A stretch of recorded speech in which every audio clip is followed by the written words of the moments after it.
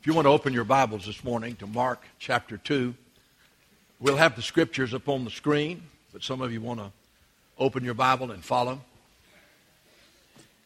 You wondered, well, Brother Fred, are you ever going to get to preach? Yep, right now. Well, how long are you going to preach? Only the Lord knows. But anyway, I want to talk to you about my prayer and vision for this church.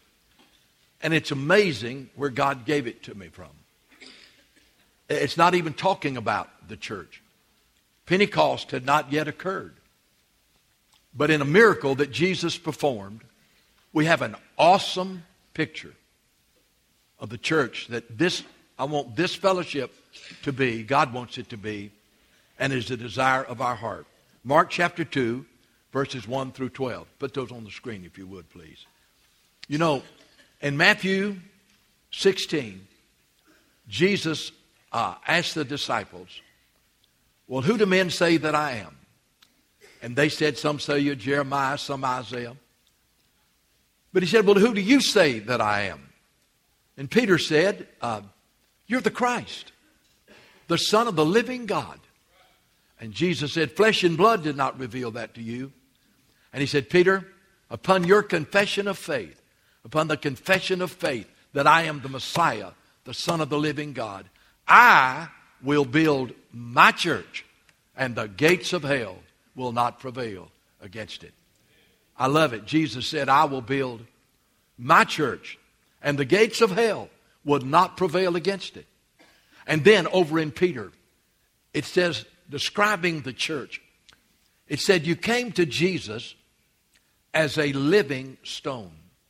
And now you, as living stones, are being built to a holy temple of the Lord, that you may show forth the praises of him who called you out of darkness into the light. The church is not a building.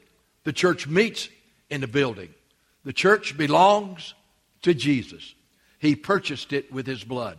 And you, as Christ lives in you, you're the church wherever you go, whoever you encounter. If Christ lives in you, you're the church in action wherever you are. Now, what about the church, the vision that God has given me? Let's read these verses together, and I want to go back and show you how this is a picture of a church that pleases God. And verse 1, and again he entered Capernaum after some days, and it was heard that he was in the house. Immediately, listen to this, immediately many gathered together, so there was no longer room to receive them, not even near the door. And he preached the word unto them. Then they came to him, bringing a paralytic, carried by 4 men. And when they could not come near him because of the crowd, they uncovered the roof where he was, so that when they had broken through, they let down the bed on which the paralytic was lying.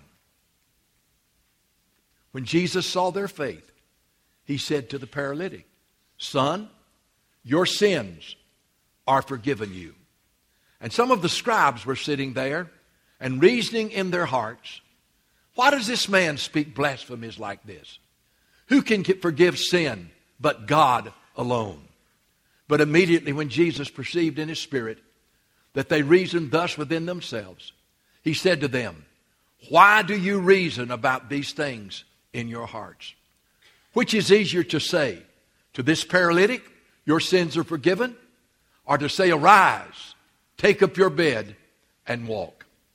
But that you may know that the Son of Man has power on earth to forgive sins, he said to the paralytic, I say to you, arise, take up your bed, and go to your house.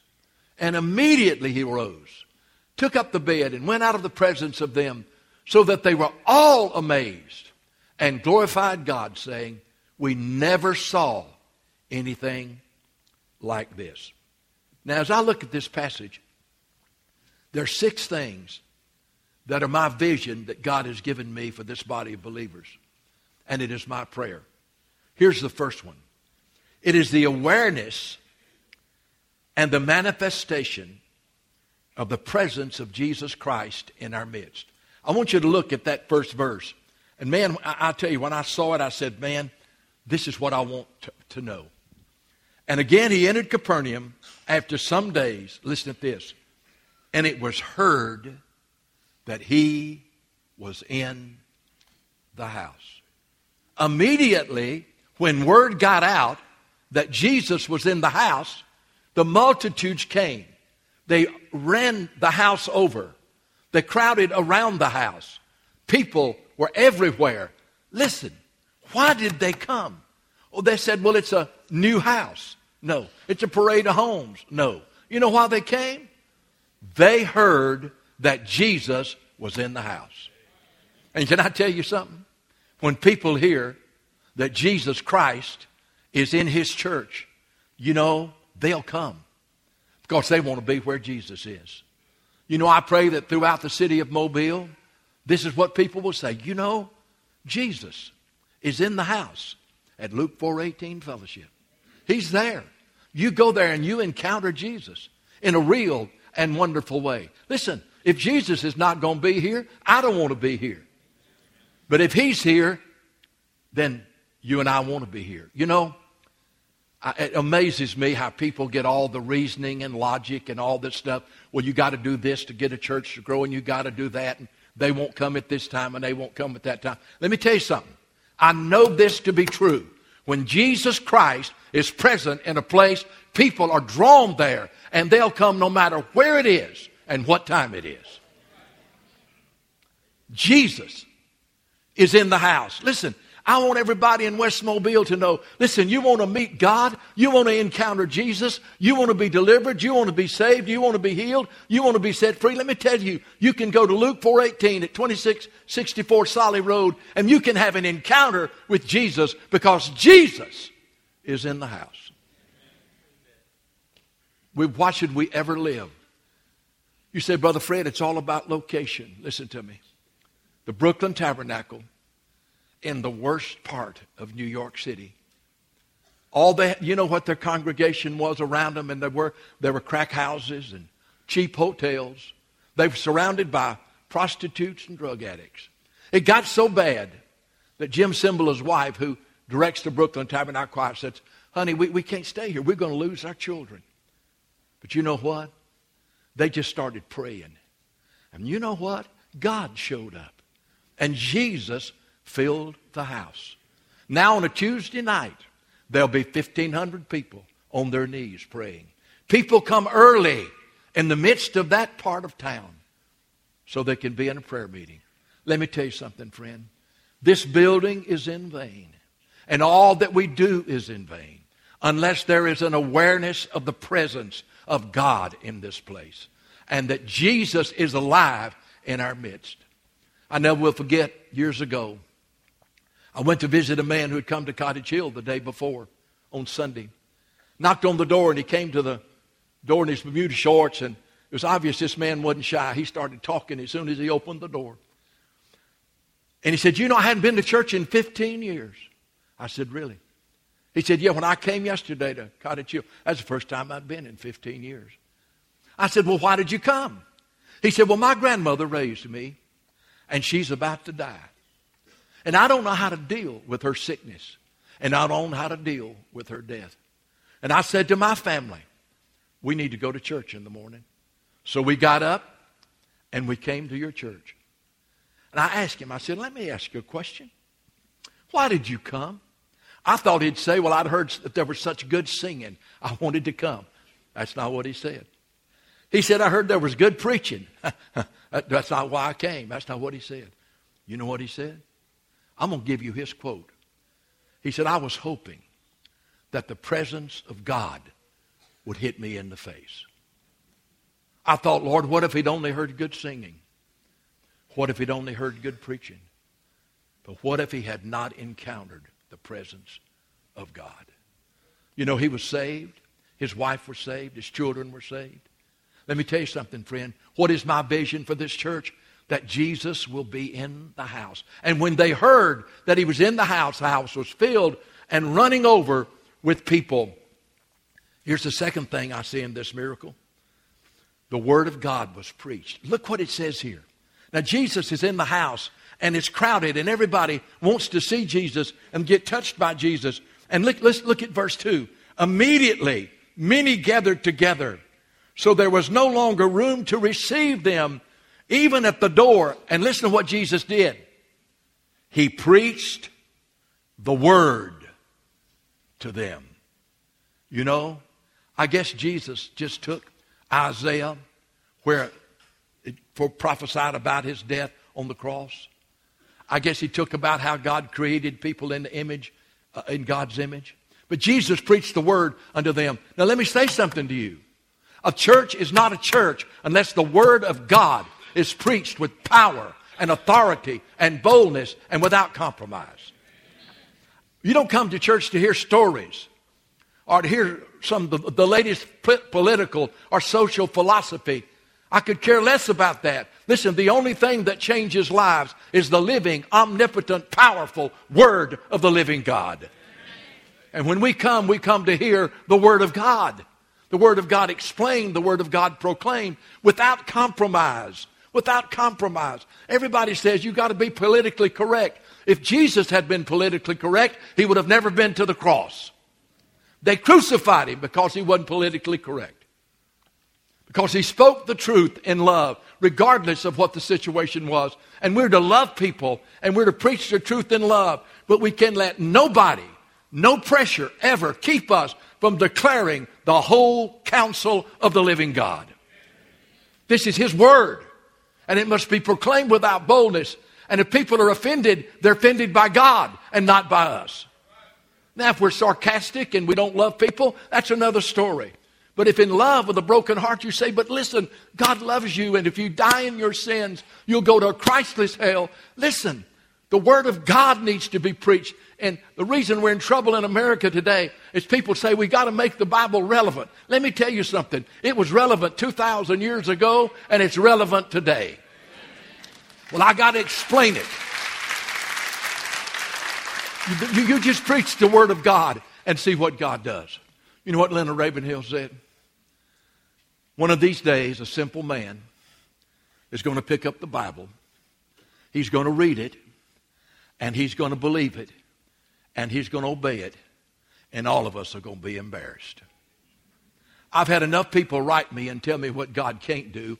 I've got a book that tells me what God can do. And so I'm telling you, the church that I'm praying for is a church where Jesus is in the house and where the Word of God is preached. But I want you to notice the next thing. Look at verse 3. This really moved me. And it gave me a picture of what God wants us to be. It says in the third verse here, it says, they came to him, bringing a paralytic who was carried by 4 men. Word got out that Jesus is over at the house on 2664 Solly Road. They tell me the Word of God is preached there without compromise, boldly, with the power of the Holy Spirit. But you know, they tell me that people can get help there. They can get help there. They're not going to be judged. They're not going to be condemned. It's a safe place where they can experience the love of God and acceptance by God. Yes, but they can be helped. And you don't help a person unless you tell them the truth. Well, these 4 men heard that Jesus was in the house, and they knew all the people that Jesus healed and all the miracles that Jesus had performed. And so they go, and one man gets one corner of the bed, another gets the other corner of the bed, one gets the other corner, one gets the other corner. And they bring that man to Jesus. Folks, it's not about bringing people to religion. That's not it. It's not bringing people to some type of ceremony. No, listen. It's all about getting people to Jesus. That's what it's all about. And I saw the picture here of the church. One man could have not have carried that man on a stretcher, on a bed, and got him to Jesus. 2 men couldn't have done it. 3 men. You know what? It took all 4 men working together in unity to get that man to Jesus. You know, individually, we are a part of the church. Individually, we are. But corporately, we're part of the body of Christ. And every member in that body has a responsibility to carry their part of the bed. What's your corner of the bed? We're not going to get that man to Jesus if everybody doesn't do their part. We're not going to reach the unsaved and unchurched young families with children around here. We're not going to reach those that are culturally prosperous and blessed. We're not going to reach the down and outs and the up and outs unless we work together in unity and in oneness. And together, all four of us take our part of the bed and we see to it that we bring people to Jesus. Why do you want me to? You say, I want you to go to Luke 4:18 with me. Why do you want me to go? Well, it's a loving place. It's a safe place. But I tell you, I want you to go. You can meet Jesus there. And you know, He can forgive you. He can help free you from your bitterness and anger. He can help turn your life around in a new direction. Oh, I make no apology. I want you to go because I believe there you'll be loved and accepted. And I believe there you'll meet Jesus. I want you to come to Jesus. That's what it's all about. Hey, listen. Give us the spirit of these four men. Listen, they could have said, we can't take this man. We got to go get a good seat. We can't go and, listen, there's such a big crowd. We won't probably get out by 12 o'clock. They'll stay too long. We can't do that. We don't want to be inconvenienced. Brother, it inconvenienced them. But they picked him up. And they carried him on that bed. And they got him to Jesus. I tell you, you get people to Jesus, you'll never be disappointed. Jesus Christ will do what He came to do. Let me tell you, you have never got worried about Jesus failing on His part. It's a matter of us getting people to Jesus. Oh, listen, here's a church where it was noise that God was in the house. And the Word of God was preached with boldness to them. And there were four men who said, it's not enough for us to go. We've got to take this man with us. We've got to take him with us. He'll never get to Jesus. He'll never be transformed. He'll never be helped. Jesus is his only hope. Let me tell you something. You know people, and I know people. I'm telling you, they will never be what God wants them to be until they have an encounter with Jesus Christ. They can read books, they can go to seminars, they can go to session, they can go to counseling, and I'm not against that. But until they meet Jesus, they will never be transformed by the power of God. It's all about getting people to Jesus. But I want to show you the fourth thing. Boy, this is so important that we hear this. They overcame all opposition by the power of Jesus. Look at the fourth verse. Man, and they could not come near him because of the crowd. Now, here they come. And I guarantee you this, they were carrying a man that was dead weight on this bed. And they got there, and it not only was a house running over, but there were people all around the house, and they were crowded. And they said, we can't get there. We can't get there. Look at all the people. There's not any room in the house. We can't get there. I guess we can just stop here. And they looked at the man on the bed and said, we tried, but we ran into difficulty.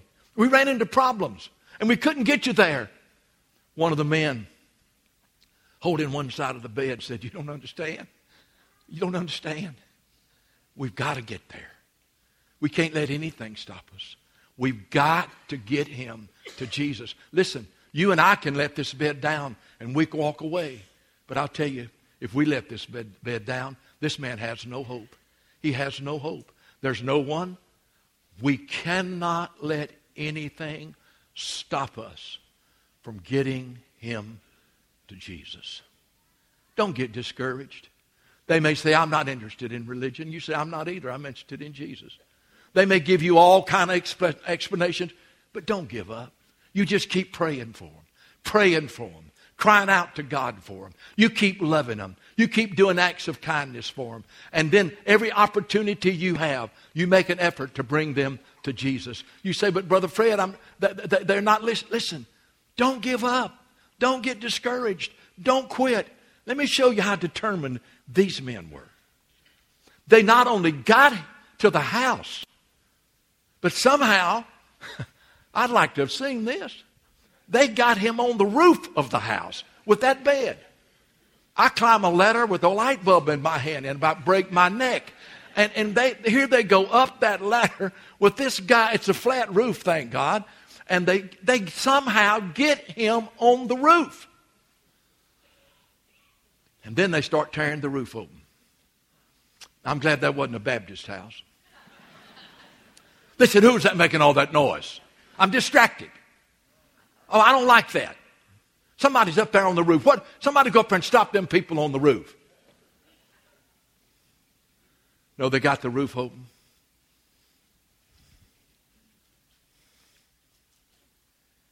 And they let him down. And there he was at the feet of the only person that could help him. The feet of the only person that could change him. They did what they could. They got him to Jesus. They weren't stopped. They got him to Jesus. Please don't give up on the people God's put in your life. Don't do that. If you give up on them, they'll lay on that bed. One day they'll die without Christ. And it may not be the bed of affliction. It may be the bed of bondage or the bed of fear. Who knows what it is? But we must get them to Jesus. Let me tell you how the devil, what will try to stop us from getting people to Jesus. Number one, the devil will try to stop us. He'll try to deceive us. He'll try to discourage us. He'll do everything he can to put a roadblock in us. Let me tell you something. If you're going the same way the devil's going, you're not going to have any problem with him. But when you start going in the other direction and you start bringing people out of darkness into light and out of the kingdom of Satan to the kingdom of God, let me tell you something. We're in a war. We're in a battle. And it's called with the world, the flesh, and the devil. And if you think it's going to be easy to reach people for Christ, easy to grow a strong, holy New Testament church here, you are dead wrong because we're in a war until Jesus comes. And you can expect the world, you can expect the devil, you can expect the world system, and you can expect the flesh to try to keep us from doing what we're doing. You know, all I can say is this. I want us to walk in love. I want us to live in love. I want us to preach the truth in love. I don't want us to compromise, but I want to tell you right now, we're not here to win the approval of this world. We're here to win the approval of the Lord Jesus Christ. I hope people will say, those are nice folks down there. But that really is not the issue with me. I hope God will say, those are my people down there. And they're doing what I call them to do. And they're bringing people to Jesus. Listen, we're not in a popularity contest. We're in a race where we want to please God. Here's the fourth thing. I'm almost through. I can't believe how quick I'm preaching. Great day alive. First of all, Jesus was in the house. Oh, God, every time we gather, fill this house, Jesus, with your presence.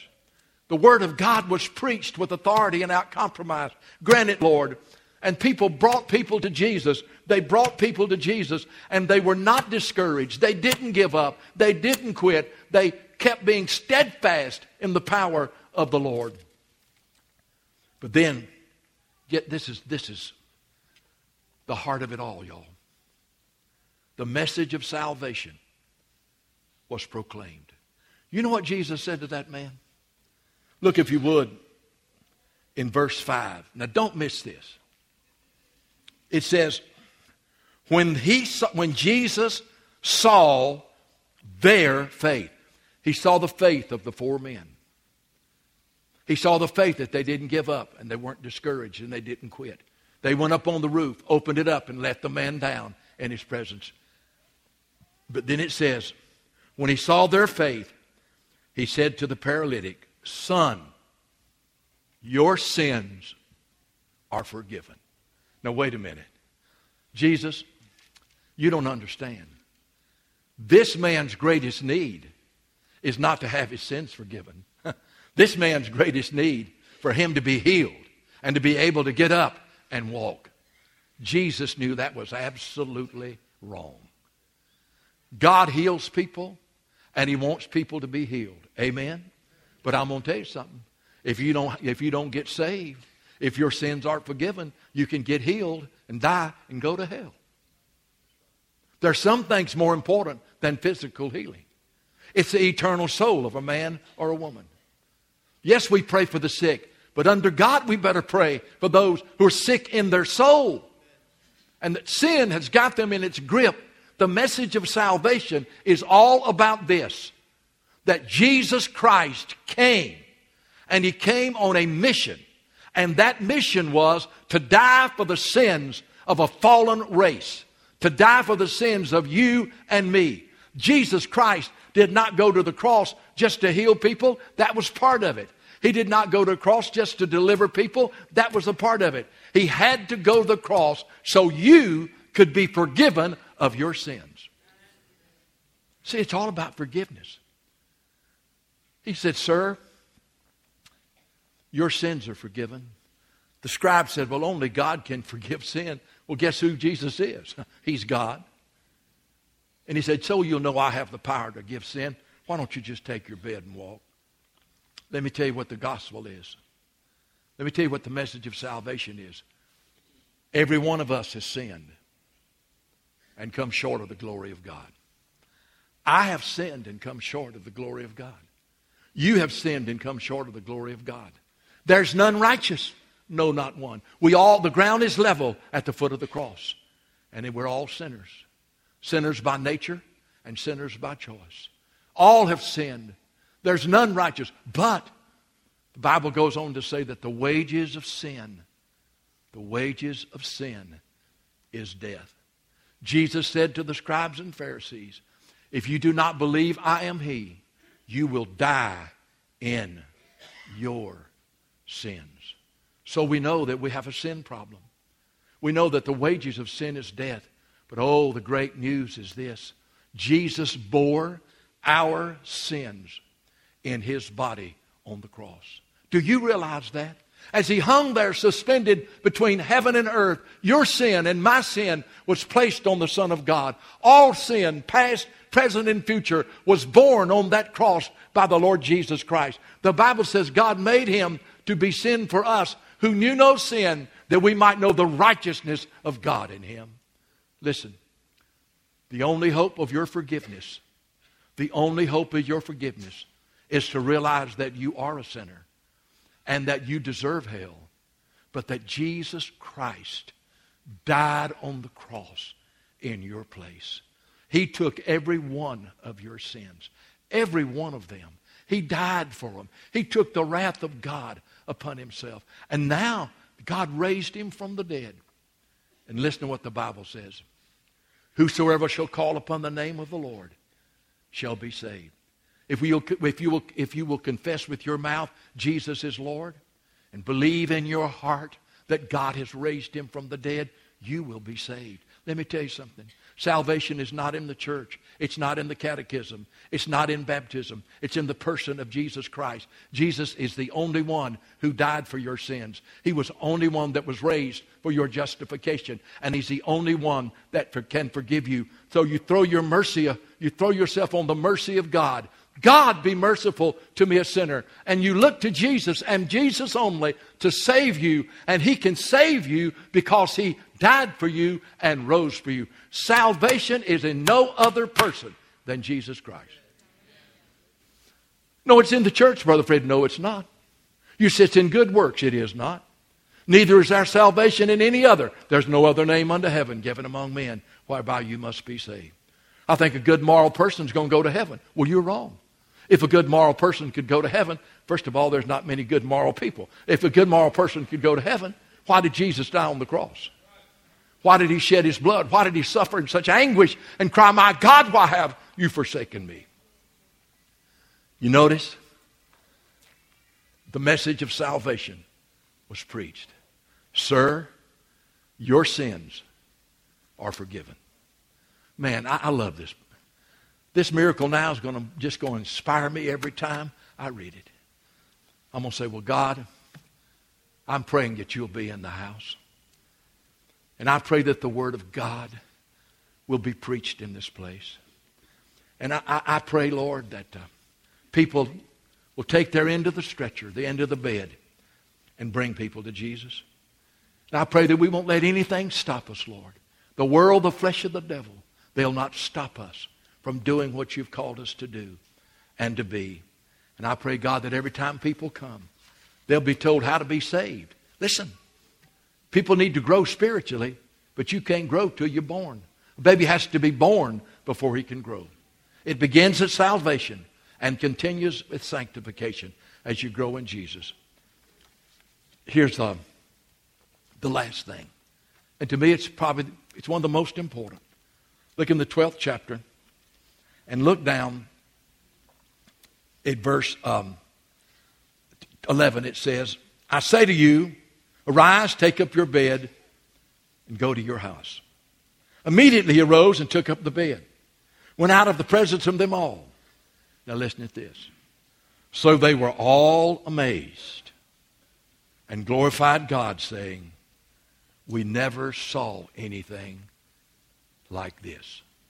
Here's the last thing. When people ask you, tell me about Luke 4:18. Tell me about your church. Would you tell me about it? You said, well, let me just say this to you. The only way I can explain Luke 4:18 is that God is at work. God's at work. It says they were amazed. They were amazed because they'd never seen anything like that before. And we want people, they say, well, what is it about Luke 4:18? We said there are a lot of wonderful churches. We don't compare with them and we don't compete with them. But all I can say to you about our church, the only way I can explain it is God is present. And God's doing what only God can do. It's not Brother Fred. It's not Brother Ed. It's not the choir. Let me just tell you, the only way I can explain Luke 4:18 is God. I'm amazed at what God is doing. I'm amazed at the people God is saving. I'm amazed at the people that are being healed. I'm amazed at the people that are being delivered. Well, how do you explain it? I've told you. The explanation is it's the work of God. The only way you can explain this body is that God is at work. And we are giving Him all of the glory. Folks, listen. This world is dark. It is dark. And it's getting darker. But God's placed a light at 2664 Solly Road. But we just can come here and be religious and have services. Or we can say, no, we're going to be the church that Jesus died for. The church that Jesus rose for. And the church where Jesus is welcome. And the church where Jesus is doing what He came to do, Luke 4:18. And we're going to be a place where people come to Jesus and are helped. They rise, throw off whatever's got them bound, and they walk. And people are amazed, for they've never seen anything like this before.